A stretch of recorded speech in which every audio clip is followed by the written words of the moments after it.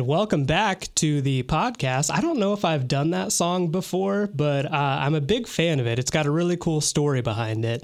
That is Rumble by Link Wray from 1958.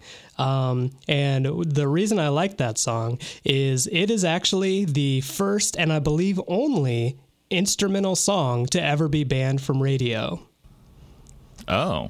It has no lyrics, but in 1958, they were like, nope, we can't play this on the radio. It's too aggressive. And the reason because of that is it was basically the first like song to use power chords and distortion. So they heard that on the radio and they were like, nope, this is going to get kids like all fired up and they're going to want to party and they can't play this shit. So I think it's hilarious that a song with no lyrics got banned from the radio in the 50s. I mean, I would stab a motherfucker to that song. Oh, yeah, most definitely. So I don't know if they're wrong per se. Yeah, sure. No, that is a great song. I think Jimmy Page talked about that song and It Might Get Loud. Oh, did he? Okay, cool. Yeah, he played it on vinyl, and which also I get being a music fan and loving music. I don't know if you remember that scene where they go into his little vinyl room and it's just wall to wall, covered in vinyls, and it's like, bro, I get it, but like I guarantee you have not listened to every single one of those. And I guarantee that you do not have time to listen to every single one of those. Yeah, exactly. Yeah, same with Paul McCartney. I saw a picture of Paul McCartney's like vinyl record room, and it's insane, man. And obviously he has all like the Beatles stuff, like mono cuts that are probably worth like thousands. Right. I get it. Like, I definitely think collecting things, especially like if you're passionate about it, totally makes sense and is like a good idea. But in the same sense, I'm also like I get that way with video games sometimes. Like, I want to collect everything, but it's like, I'm not going to play all this shit. So I'm just going to collect the shit I want exactly. to enjoy. Yeah. But yeah, I wonder if it was the vibrato on that song, because that was also a pretty early song that introduced vibrato. Yeah. Like, because as the riff. But that's okay. What? You mean tremolo, but that's okay.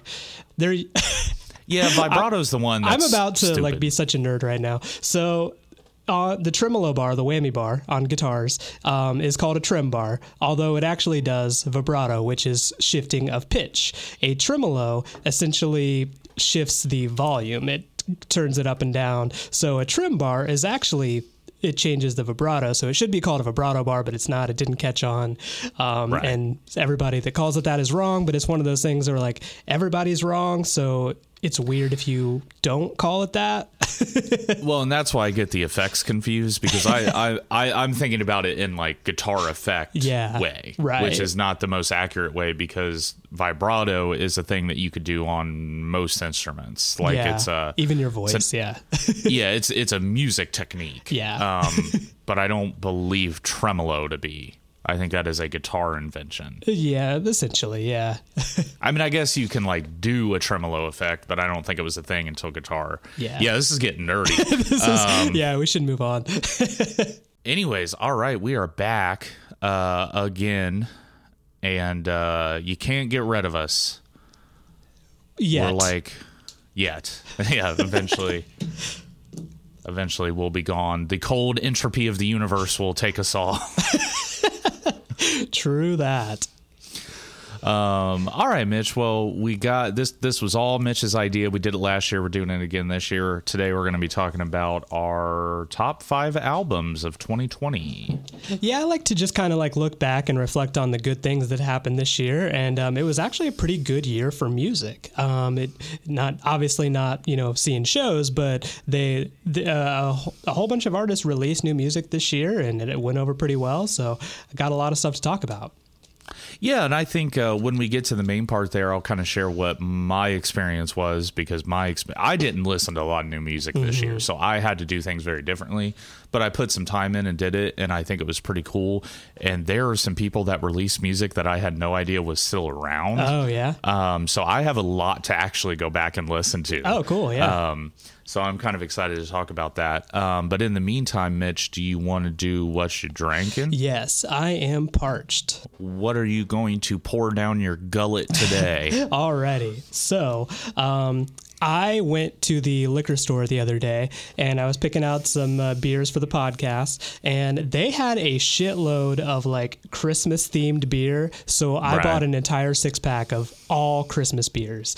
Nice. The one I picked out to drink first is by Revolution Brewing in Chicago, and it is called Fistmas. Yes. Fistmas. I've seen that video. It's pretty good. Yep, I go down a strange rabbit hole, man. Been there. This is a red ale with ginger and orange peel, and it says it's full festive flavors for jolly, joyful jingles. I could do without the ginger. It's a lot of alliteration. Yeah, that is. It's actually impressive. Yeah. All right, what do you think? All right. It's pretty good. I am a fan of red ales, so I do like it a lot. I think the ginger and orange peel are subtle enough that it's refreshing. The only thing I will say, it doesn't remind me of Christmas at all. So I was going to say ginger was not a thing that makes me think Christmas. No. Like orange peel, cinnamon, sure. Ginger. It makes me think of curry. Yeah, or sushi. Or sushi. Yeah. Pickled ginger. Yeah. Oh, speaking of that, I did see the liquor store I went to had that Christmas pickle beer you had the last time. I chose not to get it. Oh my God, dude. It was, I mean, you should try one just to know, but we already like pawn them off on somebody else, like, yeah, it's good, try it. Exactly. Yeah, I think I'll skip it. So this is pretty good. What about you? What you drinking on? All right. Well, I wanted to start light for the first episode, and I may have had this on the podcast before, I'm not sure. I got a Yuengling Golden Pilsner. Oh, nice. So kind of getting into the Yuengling family. I kind of like all the different stuff that Yuengling has. I just haven't tried a lot of it. Their black and tan is not good. Yeah, I think agree. you have to do that homebrew style. I think you have to actually combine 2 beers for it to be, because black and tans I really do think are delicious. You just have to, putting it in a can doesn't work. But yeah, I may have tried this. I don't really remember, but I want to give it a shot because. Cool. That's actually pretty funny because I'm drinking my fancy Fistmas beer out of my Yuengling pint glass. So. Both on that today. Well, if I have had this before, I really don't remember. This is actually really good. Yeah, I think I have had it, and I remember liking it. This is very weedy, and it's because I think the reason you kind of drink a Pilsner, you drink one of those, cheaper kind of, thinner beers, quote unquote.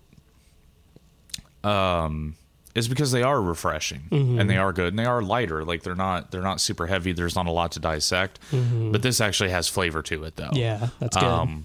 which is interesting. So yeah, I don't know, it's pretty good. I wanted to start light because my next beer is the literal opposite of this. All right, cool. I'm very excited for that. But yeah, I totally agree with you there. I like a good, like Pilsners and lagers aren't necessarily my favorite, but it's good for when you're like, you know you're going to be drinking all night and you're like, I want something with a fairly low alcohol percentage so I don't go too hard too fast. But that's also like, tasty. So it fills that gap.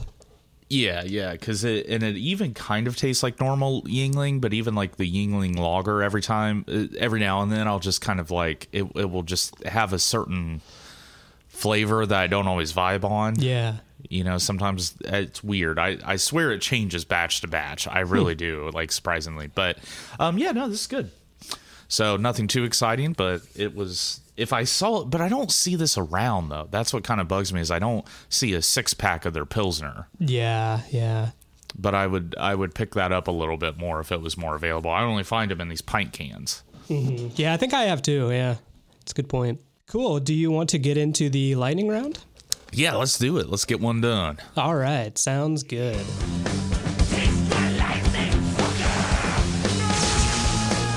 Question numero uno. What is your favorite 90s comedy movie?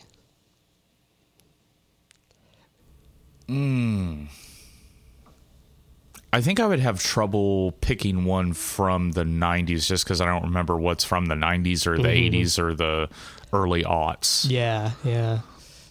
I'll help you narrow down a little bit. So if you remember, so 90s movies were, especially comedies, were all about, well, actually there was a really huge movement of Saturday Night Live sketches being turned into comedies, most notably like with Wayne's World, which is probably one of my favorites, and also like Saturday Night Live actors making movies like Chris Farley, Tommy Boy, and then also Adam Sandler. Obviously that was his big heyday. Will Ferrell, I think, had a few in the 90s. He was more early 2000s, though, I feel like. But Night at the Roxbury, I think, was 90s. So, yeah, just think about, like, Saturday Night Live in the 90s. They probably turned it into a movie. And it was probably great. So what I did is I went ahead and just saved us some time here and Googled popular comedies from the 90s. Yeah, okay, cool. So as I'm looking through this list, there are definitely some staples, some really good ones. One movie that is from 1998 that I think is considered a comedy that I probably have to pick is The Big Lebowski. Oh, shit. Yeah, I forgot. Yeah, that's a good one. Good. Cool. Now... Yeah. If we're talking more of just like comedy, like, you know, because The Big Lebowski to me has always just been a detective movie, like a neo-noir style film. Yeah.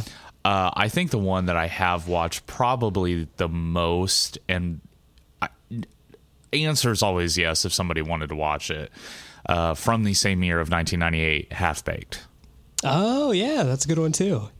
Because Half-Baked is so dumb. It's so incredibly dumb. It's so dumb, but yeah, I love it. Yeah, I think I would have to pick that. Now, maybe some runner-ups would be Office Space. Oh yeah, which is a great movie.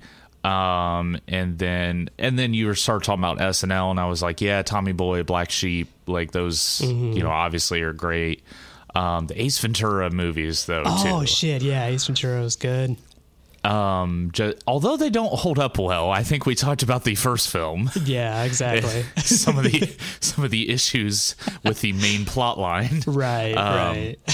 But yeah, if I had to pick one that was like just one of my favorite movies, Big Lebowski, and then if I wanted to pick more of a dumber, not a lot of substance there comedy that the 90s was a little bit more known for, I'd probably pick Half-Baked. Yeah, okay. Good answers. So I kind of like blew my wad already, but so mine, it would probably have to be like Wayne's World. I was a big fan of Mike Myers, Dana Carvey, and I went back and watched it this past week just because I was like, it was on Netflix or something, and I was like, oh, it's free. I haven't seen this in a while.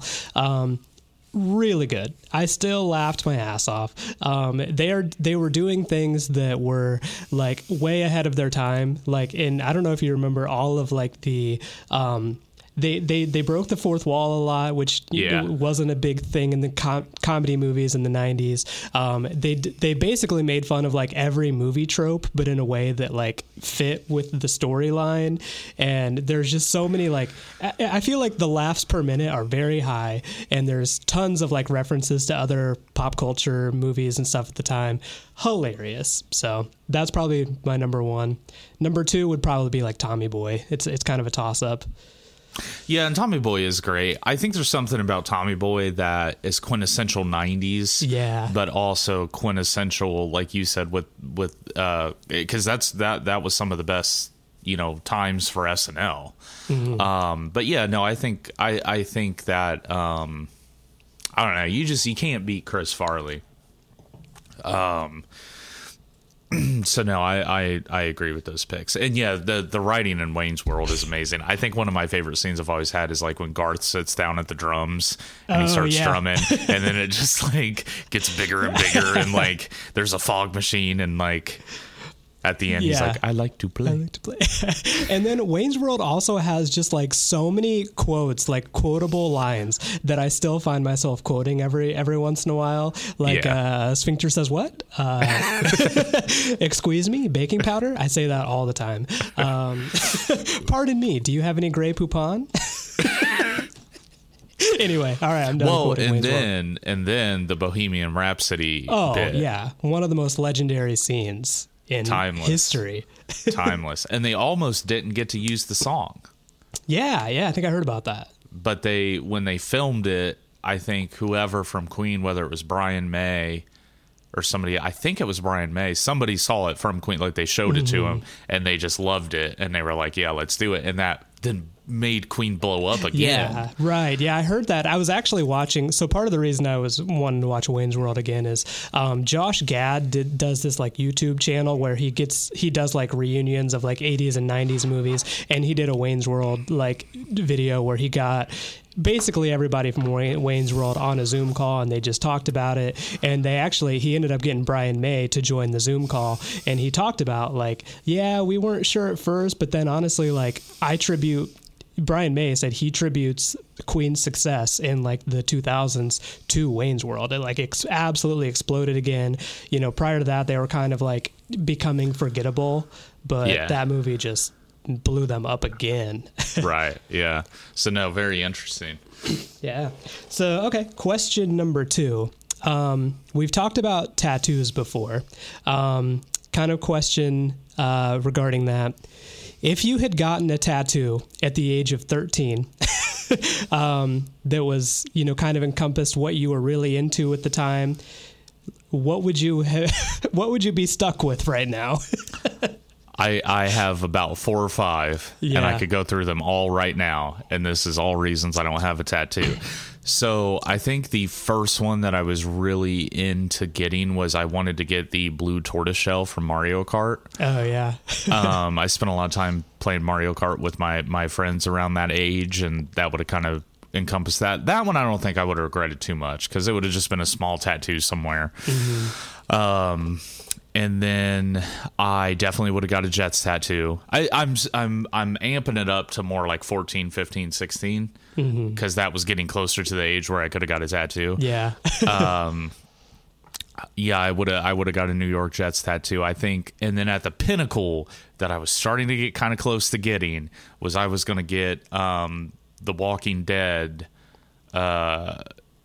font, like from the comic book series, from shoulder to shoulder. So it was going to say The Walking Dead from shoulder to shoulder.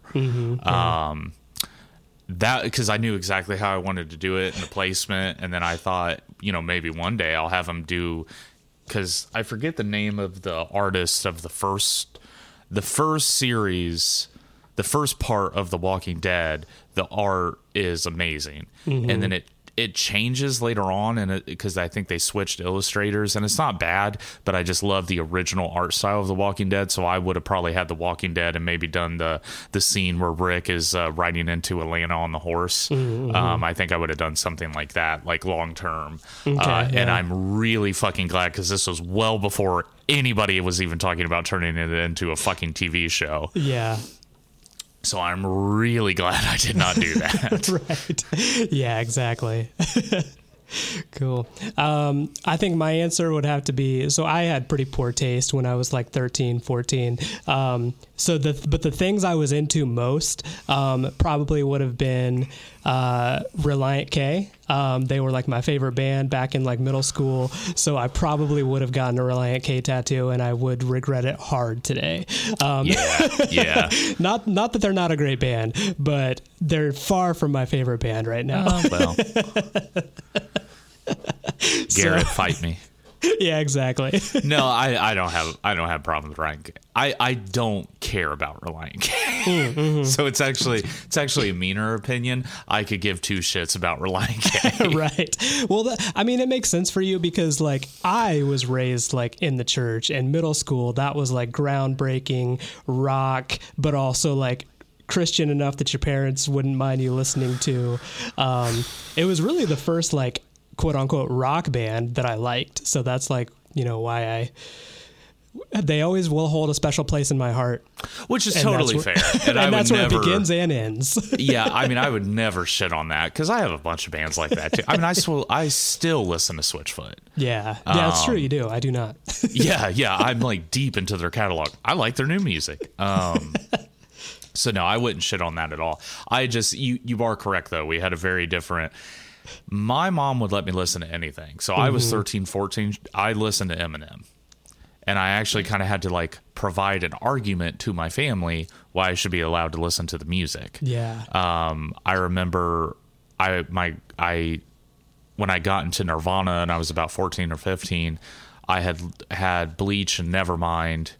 And then I found out about In Utero. So I really wanted to buy In Utero on CD, but I had to go through my grandpa to buy it. And when it came in, he kind of like had this big conversation with me. He's like, well, I don't know how I really feel about this because there's the Rape Me is on In Utero. Oh, yeah. And he's like, and I had to explain to him the whole nuance of the song. And like, I had to go through all that. And he was like, well, okay. And I was like, yeah, grandpa, I'm not going to, it's not like a call to action. Like right. So yeah, very, very different. I mean, sometimes I wish that it wasn't that way, maybe a little bit, because I think it made me pretentious slightly. But yeah, definitely very different. I would have been the kid at that age because I was a little shit. And when I saw a Relient K music video, I was like, this sucks. Right. So, but I miss out on that communal thing with people our age. Like Aaron was the same way, but he was into stuff like Limp Bizkit. Yeah. And like, he listened to Good Charlotte and all this shit. And he's like, oh man, there's one band too that he really likes and I just can't. Limp Bizkit is a big one. I don't know if you've ever seen Aaron when a Limp Bizkit song turns on. That dude fucking turns up. Really? It is hilarious. I did not know he was a Limp Bizkit fan. If we're driving in the car and a Limp Bizkit song comes on, he fucking cranks it and like it goes hard. And I'm like, bro, this does jam. This is a banger. Yeah. But I have no nostalgic connection to this shitty fucking music. Yeah, exactly. But I love it, dude. Yeah. So no, I totally get it. So I try to not actually shit on people for their nostalgic taste because I totally understand. Right. Yeah, that's amazing. But I missed out. I missed out on stuff like that. Nobody's like, oh yeah, I used to listen to Soundgarden when I was 13 and got really into fucking Down on the Upside. It was their White Album. I don't think that's a bad problem to have, considering your story is way cooler. Well, you say that, but I'm always the one who's like, oh, nobody fucking. Like I was listening to like Kenny Wayne Shepherd when I was 12, so I'd go to school and be like, oh yeah, I really like Kenny Wayne Shepherd, and they're like, shut the fuck up. Right. Yeah. On the other hand, like I didn't listen to rap until I was like 20, and now I'm like the biggest rap fan. So man, I missed a lot.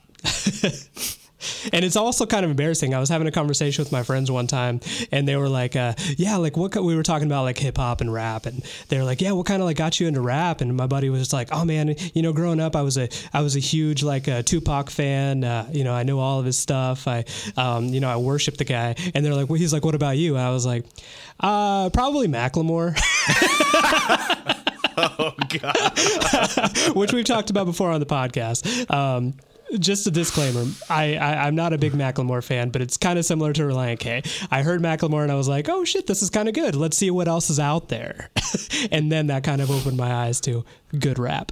Yeah, to actual rap, which is fair. I mean, God bless the guy for doing it. Yeah, exactly. But that is hilarious.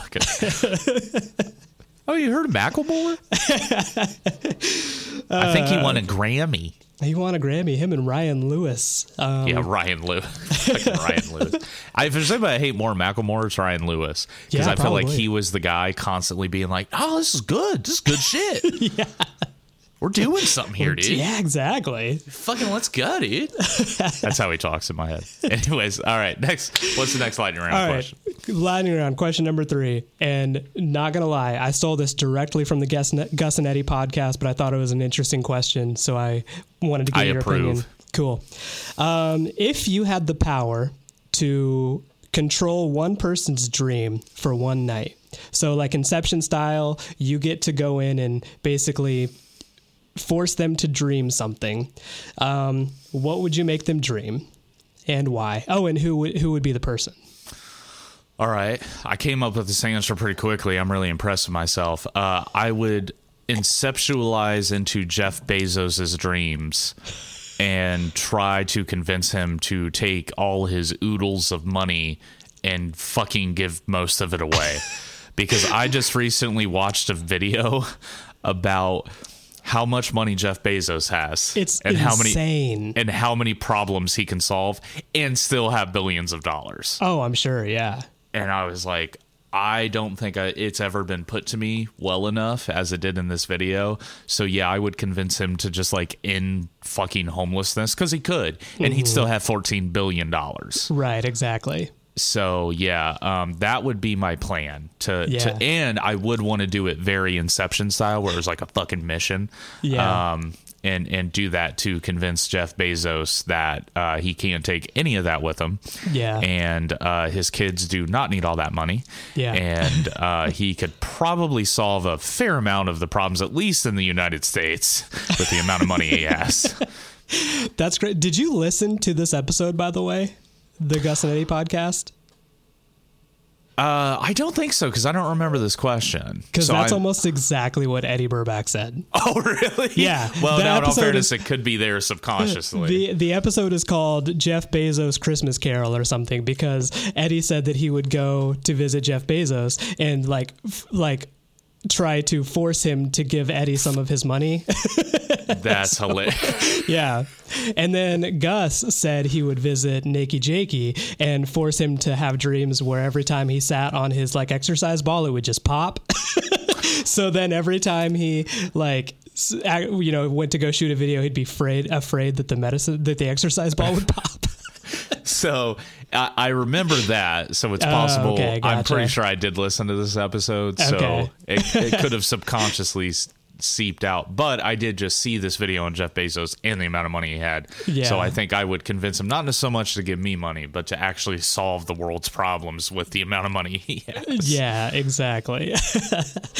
That's awesome, man. I don't know if I have an answer that good. It's probably going to be something selfish, like what Eddie said, like visit someone and have them give me money, or like visit like Dave Grohl and just have him like inceptionize him to drive to Fort Wayne and just like meet me, and like we'll be in a band and be on the podcast. Yeah, dude. Yes. Well, then he just like wakes up one morning and he was just like, I had a dream, 2 friends, 3 questions. What is that? And then he like searched the podcast store, and then he's just like, oh shit, I got to listen to this. And then boom, we're friends. Right. Or, wow, this isn't very good. This is bad. True that.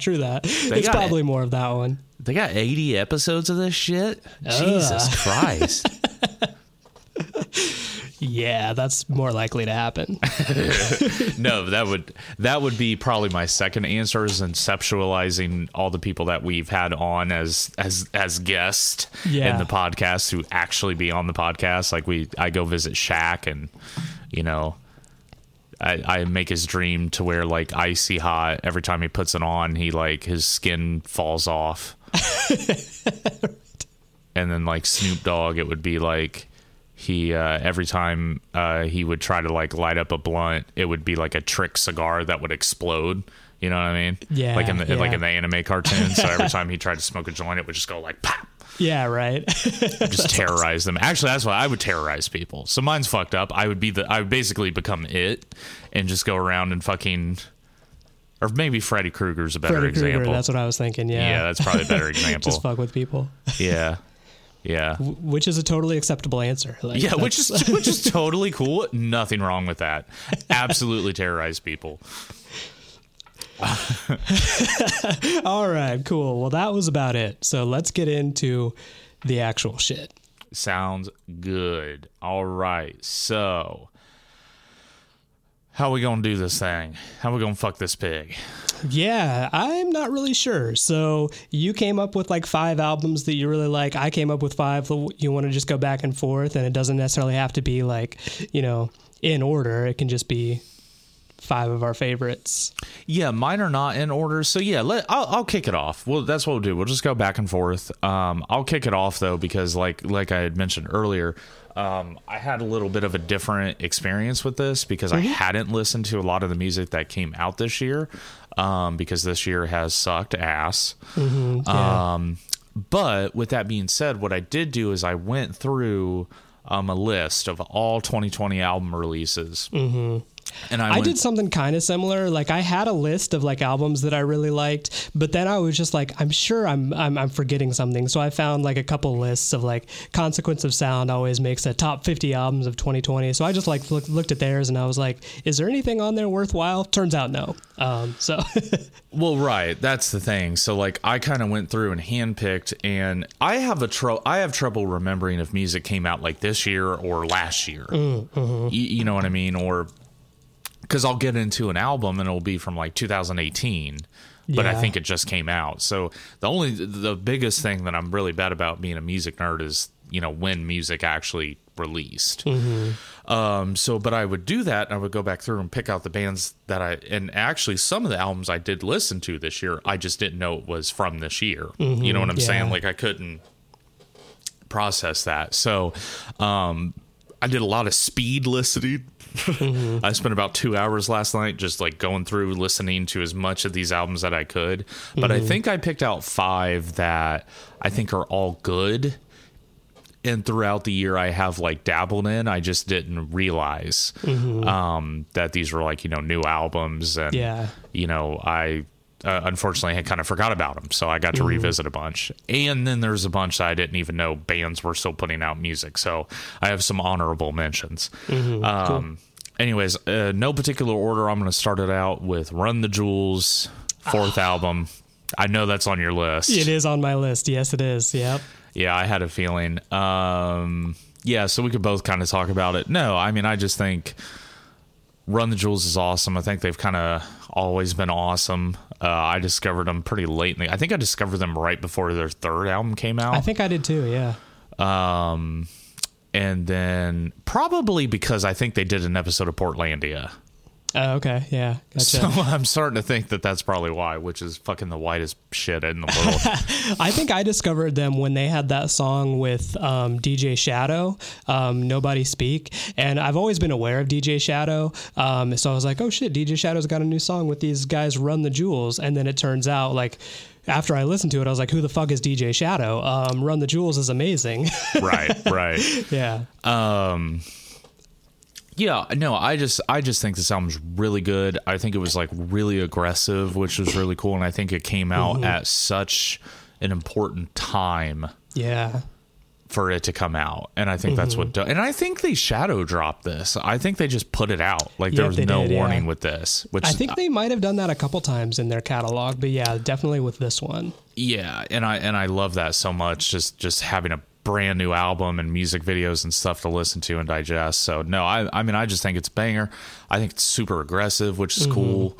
Their music kind of always is, but this album in particular, I think they definitely like went pretty hard. I love the music videos for the singles, and I just think it came out at like a really pivotal time. So I definitely think it's a highlight of 2020 for sure. Exactly. Yeah, I just keep thinking back to like when I first heard it and I showed Erica. There's that one song where he has the lyrics something like, and I scream, I can't breathe. And Erica was like, oh shit, is this, did they like just record this and then release it like within a week after the George Floyd killings? And then I was just like, oh no, this is, that's actually a pretty, big thing. Like, I think Eric Garner or somebody like also said like, I can't breathe. And then it kind of, it reframes the idea that like this album is so important, and the fact that you can listen to this and be like, oh shit, this is still going on. Although I'm sure they recorded it probably 6 months to a year before they released it, right? And it's still, and they chose the perfect time to drop it, and it's really important. Yeah, I do think it's important, and I don't know what the universal opinion of RTJ is. I know a lot of people tend to shit on LP as being the weaker one in the group, which I don't know. I kind of disagree with, but I disagree with that too, because LP, like, I don't know if you've heard any of his like stuff that he's done, like not with Killer Mike. Like, he actually is a really good producer. He's definitely kind of the brains of the, making music thing, while LP is a much better rapper, I'll give you that, but LP is just like a genius producer. Yeah, no, wholeheartedly. That's exactly why, like, okay, maybe he's not the best lyricist in the world, or the best that, like, sometimes his flow is kind of weird and I can't really follow it as well, but he's definitely important. All right, Mitch, I took one of yours down. Okay.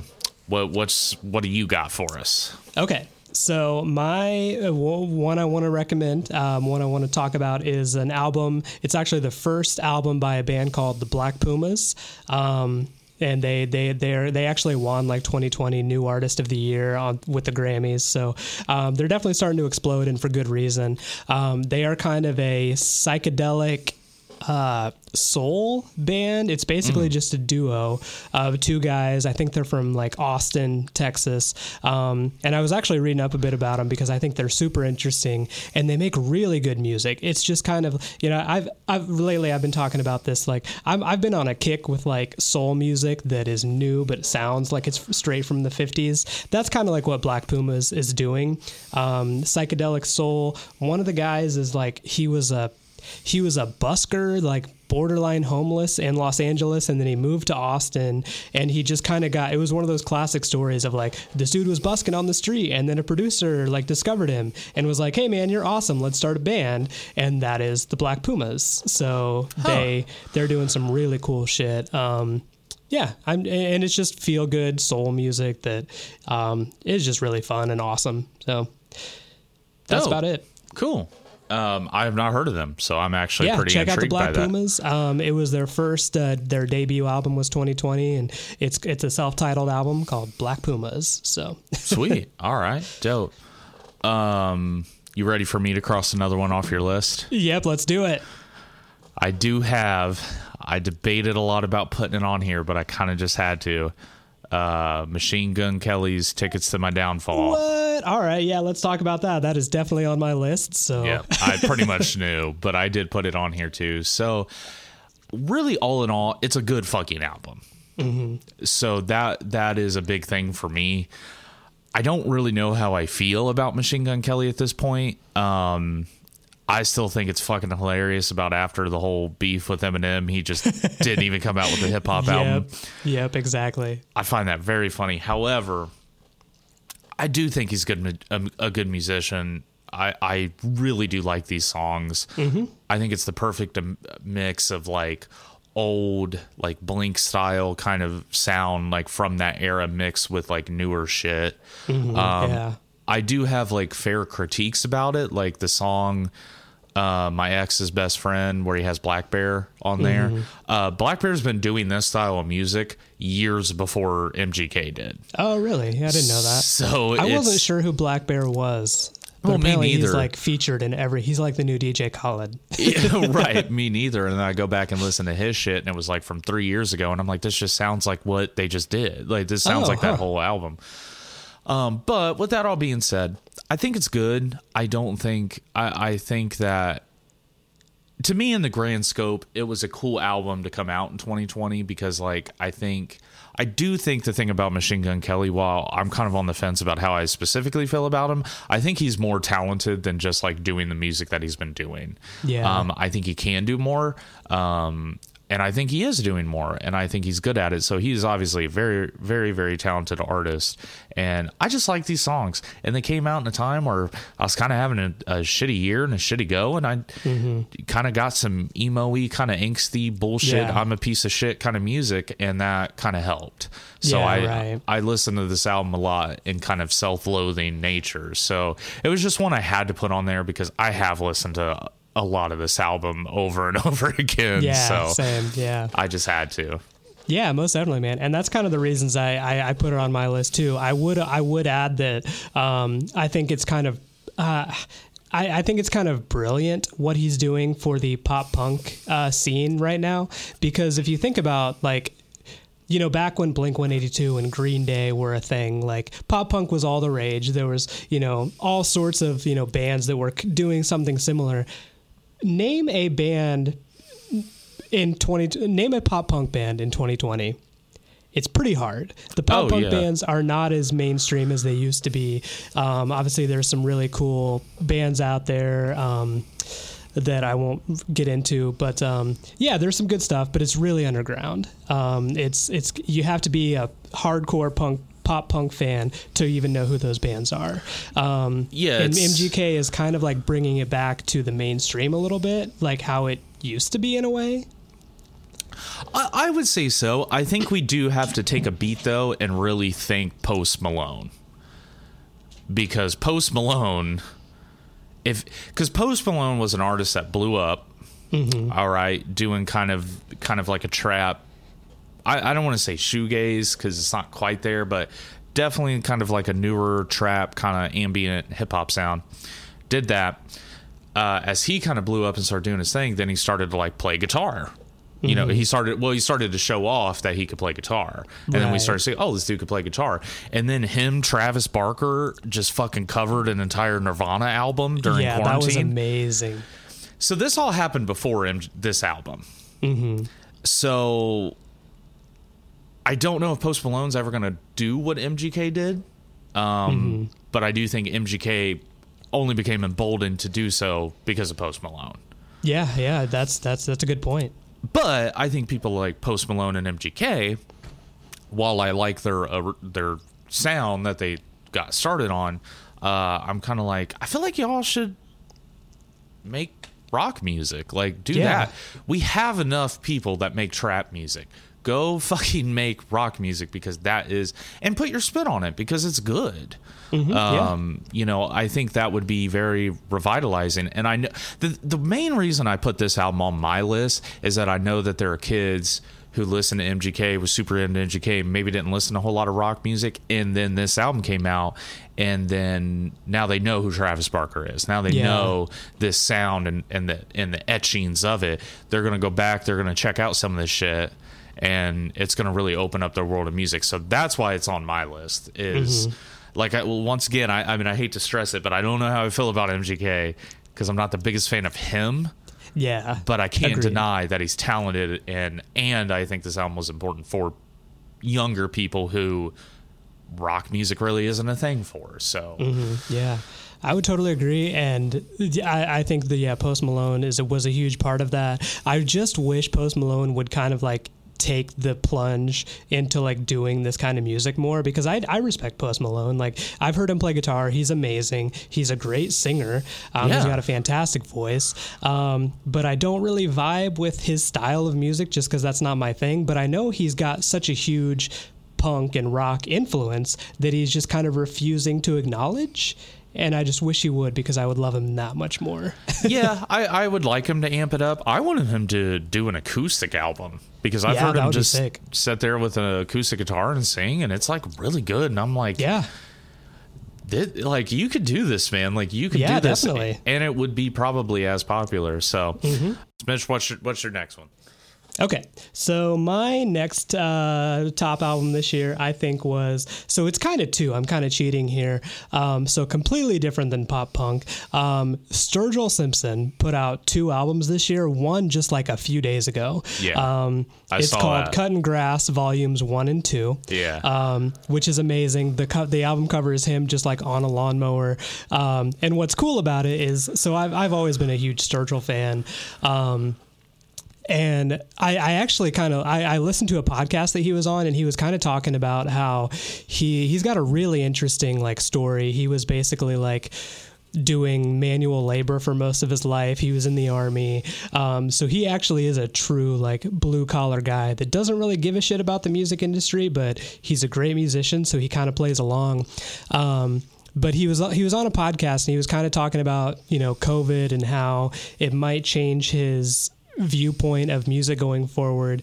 And he was kind of talking about how he's got a family and everything now, and he's getting kind of older, so he doesn't know when he'll tour again. He's kind of going on a bit of a touring hiatus, which is a huge bummer because he was actually going to be like in Indy this summer. I was absolutely planning on going to see him, and then COVID happened, and he's like, yeah, I might not tour again, I don't know. But he's obviously still putting out music because it's important to him. But one cool thing he did was, rather than release like new music, he kind of did a cover album of his own songs. He just did kind of like demos and what I would call it maybe like a B-side album of just like him doing bluegrass covers of his own original songs.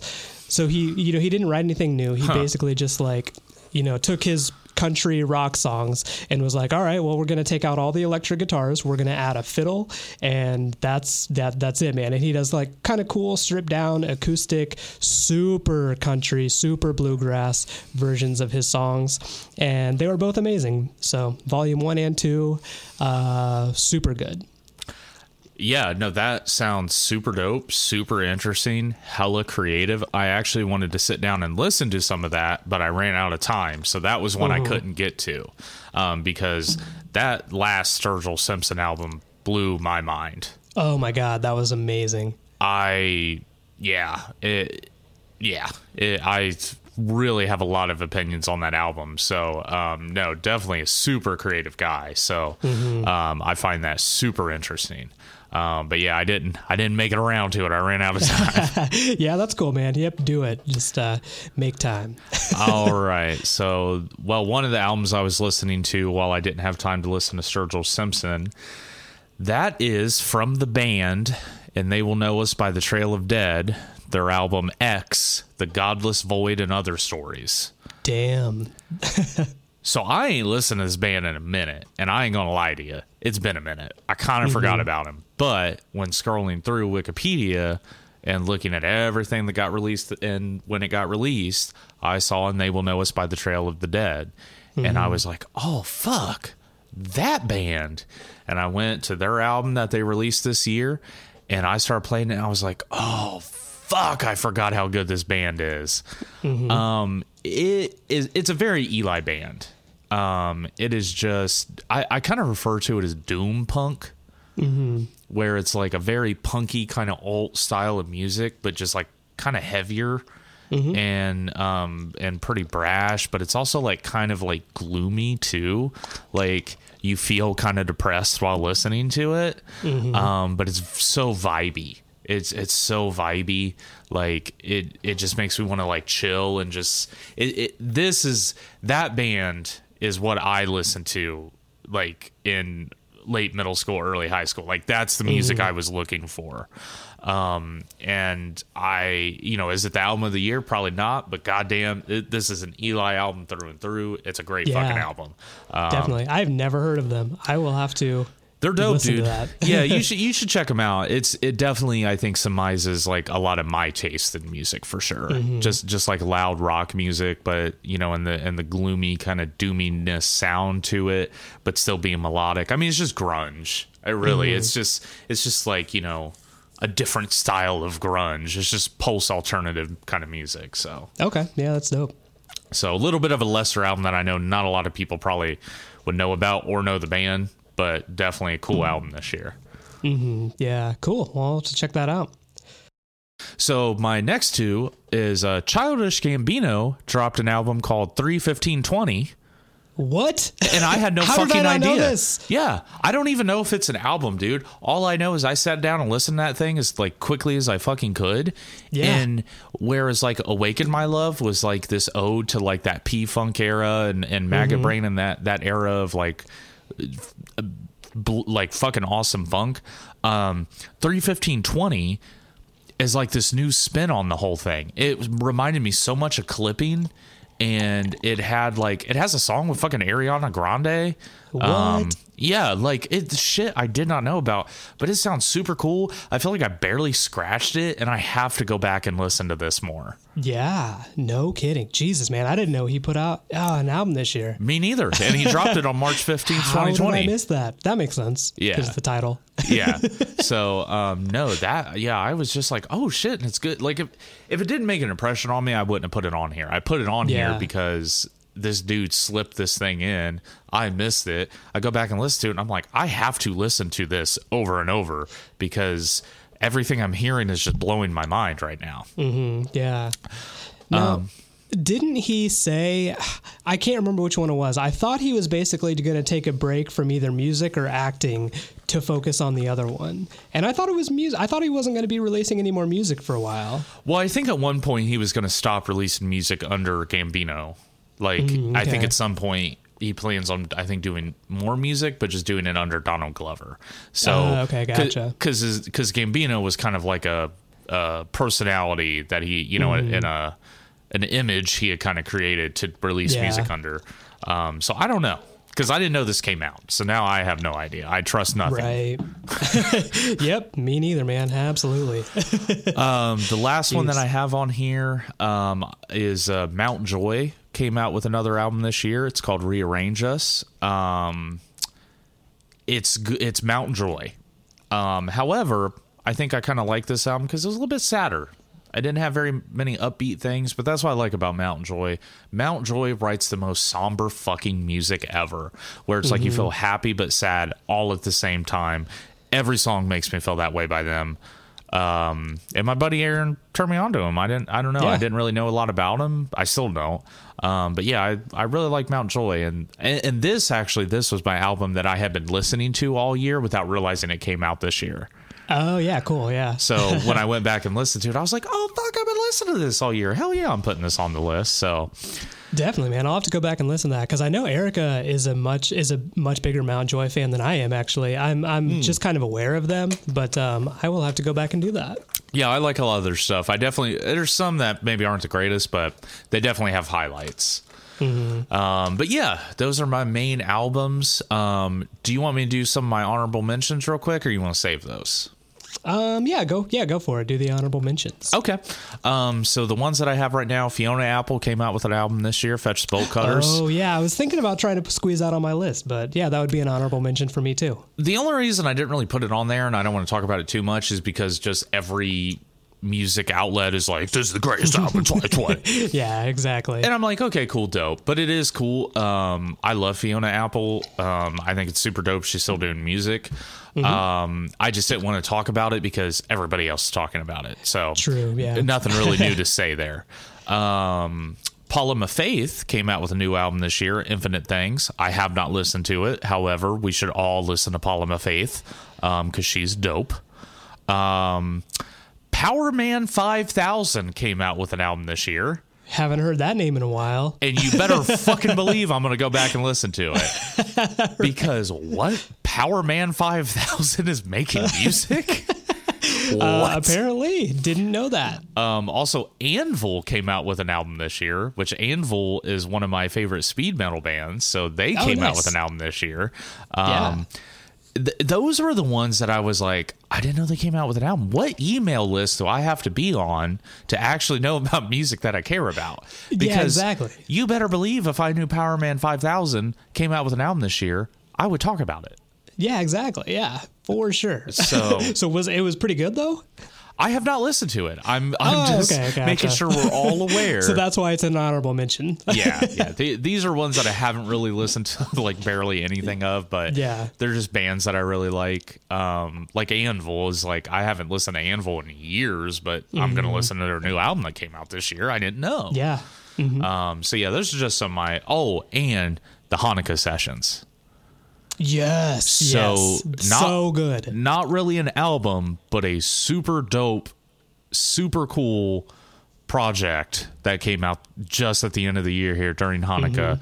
Dave Grohl and I believe the Foo Fighters, a producer they've worked with, Kirsten. I don't even know who this is. Yeah, I'm not sure either. I wasn't sure. 2-piece band, keyboard, drums, and they're covering Jewish artist songs every day for Hanukkah. So cool. So far they've released Sabotage and Drake's Hotline Bling. Have they done any more? Yep. They did. What else did they do? Mississippi Queen by Mountain. Oh, no way. I didn't realize they were Jewish. Yeah, if you ever seen a picture of that lead singer, you could probably put it together. Gotcha. He's got a Jew fro. He's kind of an Andre the Giant looking motherfucker. Okay, interesting. He is the Mountain. Like, I really think they named the band around that lead singer because that guy is huge. That could be. I'm just really, fingers crossed, I'm hoping they do a Kiss cover. Because when you think about the greatest Jewish bands of all time, Kiss has got to be up there. I would put Kiss up there. Well, I was playing games with Aaron and Chris last night, and Chris was like, Beastie Boys are Jewish? And then I'm like, have you seen a picture of them? Like, right. I mean, I don't mean to be that way, but I'm just saying they are who they are. Like, they're just like Jewish kids from New York. Like, you could easily just hearing them talk. You know exactly, what I mean? Yes.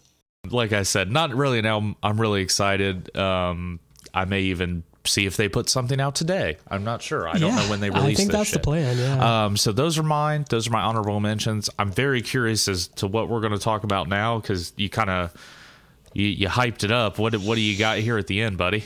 Yeah, so I wanted to kind of save this for last because I had a feeling it was going to bring things down to a place we couldn't really recover from. So let's blow up this podcast right now. All right. So my number one album, I think, of this year was a band called Desert Noises, who I think I've talked about before on the podcast. I might have done a What You Crankin', but they are a super awesome band that don't get near enough like credit or exposure. I discovered them, I think, like probably 5 or 6 years ago. They were doing a show in Fort Wayne at the Brass Rail, and they were actually opening up for another band that I wanted to see more called Fly Golden Eagle. And when I saw Desert Noises play, I was like, holy shit, these guys are way better than Fly Golden Eagle. So I've been keeping up with them for a while. I follow them on all like the social medias, etc. And then a couple of years ago, they announced that they were kind of breaking up, taking a break, and they didn't do anything for a while. They haven't put out an album since probably 2015. And then like earlier this year, they announced that they were working on a new album and were going to release it. And I was psyched about it because I've always been big fans of these guys. They're like kind of unknown, but it's like blues, indie rock that is just super fun. But they're also like, they're a good lyricist. The guy's got a great voice. And they have an album that came out this year. It was their first album they put out in like 5 years called Everything Always. And I was super excited about this album. I was looking forward to it. I pre-ordered it on vinyl. Like the day they announced that they were doing vinyl, I was like, I'm going to buy these. I gotta support these guys. And then it ended up coming out. The album was released on August 20th, 2020. Now, I don't know if you remember, that was the day my mom died. Oh, we haven't talked about this on the podcast yet, but yeah, my mom passed away this year, and I think I'm finally ready to kind of talk about it. And I don't mean it to sound forced, but it's one of the reasons this album means so much to me. Yeah, is because I was super excited about this album, and the day it came out happened to be the day that my mom passed away. And when I talk about like the top albums of, the reason I wanted to talk about them is because I don't think they're gonna like blow up, or I don't even know if it was the greatest album of the year, but I think it means so much to me and I'll never forget it because it just reminds me of the thing about music is I think it's really good when you can listen to something and it reminds you of where you are and what you were doing. And this album will forever be the album in my mind that, I actually, when I first found out, and I was like, the weekend that it happened, I was driving around Wabash, my hometown, and listening to this album the entire, week. Dealing with my mom's funeral and everything. So, and it also like the music weirdly fit the mood I was in. It was kind of a more chill, not as upbeat, and it really just meant a lot to me at the time, and I think it always will. So check out Desert Noises, check out Everything Always. Super good stuff. Yeah, no, So that's it's actually kind of crazy because actually Aaron asked about you last night, actually, believe it or not. Yeah, he asked how you were doing. It's been about 4 months, which is crazy. That felt weirdly, well, I mean, it's only 4 months, so I guess you could call that recent. I guess I just hadn't realized it had been 4 months already. Yeah, it's been about 4 months. Yeah. So that's crazy. No, I think that is really cool that you had a musical experience associated with that, because I think that could be the balm, the ointment to those wounds. And I think I think that's cool. I think I always try to look for a silver lining. I think they're always there. And I think that could be one, because now you have this album that's going to mean so much more to you than it will anybody else. Yeah, true that. And I felt like so strongly about it that I even I never do this. I messaged the band on Instagram, and I was like, hey, just so you guys know, this album means the world to me. I know that you aren't huge, but and I even kind of told them it came out in a pivotal point in my life. And I even told them my mom passed away, and on the same day it came out, and I was excited to listen to the album, and it'll never, it'll be with me always. So yeah, and they responded back right away. They were like, oh my god, you have no idea how much that means. Cool. They were super nice about it. The best guys. Cool. That's what I was gonna say. I was gonna say, well, I don't know, I'm sure they'll see it at some point. I'm sure it'll mean that, but that's awesome. they gave you a message back and and did that. I mean, just to kind of relate, I have that with Echoes, Silence, Patience, and Grace. That Foo Fighter album came out not incredibly long or before or after. I don't remember all the dates, but around the time that my friend James died. So then that album turned into a concept album to me about dealing with death. Which I think it's pretty clear it's unrelated. But that album was an album that me and my friends listened to over and over and over again to deal with the feelings that we felt, because it's at the same time one of the most joyful, triumphant albums that I think the Foo did, and then one of the saddest. I don't know if anybody has listened to Stranger Things Have Happened. That is a very melancholy, somber jam, and a song that I have probably cried to half of the times I've heard it. But then there's a song like Long Road to Ruin, which is so much more upbeat and triumphant. So I could relate to that heavily, because it was the same kind of thing with Echoes. So a lot of times, is Echoes the Foo Fighters' best album? No. But will it forever be my favorite? Probably. Just because definitely. I associate it so much with that time and the healing and the hurt, the pain and everything I had to go through to come out on the other side. And now when I go back and listen to it, it brings all that flooding back. And it's an experience to listen to. I don't really tend to listen to most of the album and be like, oh yeah, this is jaunty tune. It's I get the Vietnam 1,000-yard stare, and get I'm doing a lot of emotional processing to that music. So definitely. And I think that has a huge impact on how good music is, if it can, and not only did it come out at a really good time, the lyrics and the style of music for the Desert Noises album kind of fit, and I don't know how they did that. It's a lot of the songs are about either breakup or loss, and it's thinking back, just how did this come at me? How did this album come out in such a perfect time in my life that I will never forget it? And to me, that is the pinnacle of great music making. These guys obviously had no idea that somebody would listen to it, in this context, but still, to me, it made it when I was listening to it, it felt like it was made for me. Yeah. And I think that's I think that makes an amazing band. Yeah, totally. I mean, look, I feel the same exact way about Echoes, because I had a friend who took his own life and just passed away, and they have a song on there called Let It Die. And the main lyric is, why'd you have to go and let it die? And it's just how can that not be impressed upon me forever? Yeah, exactly. You know, because that was the literal thing I was thinking and didn't know how to say it. Yeah, exactly. So yeah, no, that's like I said, that's just me relating. But I think it's cool that there was a band who put out an album and it was there for you. And yeah, right. I think that's really cool. The very first song on the album is called Coffee, and the chorus goes like this: nothing ever stays the same. I was hoping that you'd stay. Forever is just a thing they say. I know now. We were rolling on a different wave. Nobody to blame, because nothing ever stays the same. I know now I'll never change. Which is like, you know, it's kind of a song about breakup, but to me, listening into that context, I was like, holy shit, that like encapsulates kind of how I feel about this. So, exactly. And that's what that is good music, is when it speaks to something, but it's there for you to put yourself upon.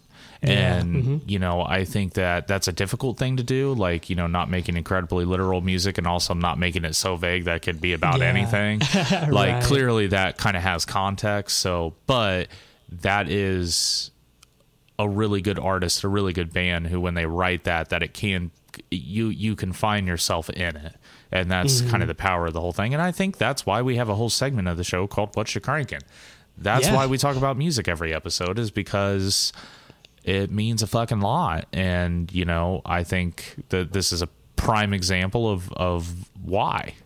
Yeah. So I'm glad you shared that, because that's cool. I didn't know any of that.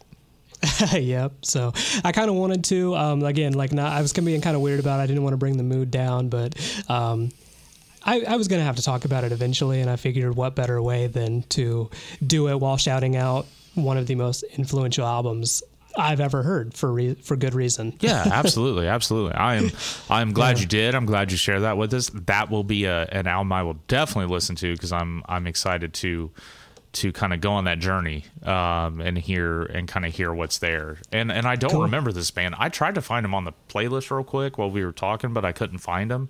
So you may not have them. I might not have talked about them. Yeah. Yeah, you may not have them on the playlist yet. I couldn't find them. So, all right. Well, I think that's a perfect note to end on. There was absolutely no reason to do What You Crankin', because obviously you now know. We just did. Yep. We just did a lot of it. Well, thank you guys for listening.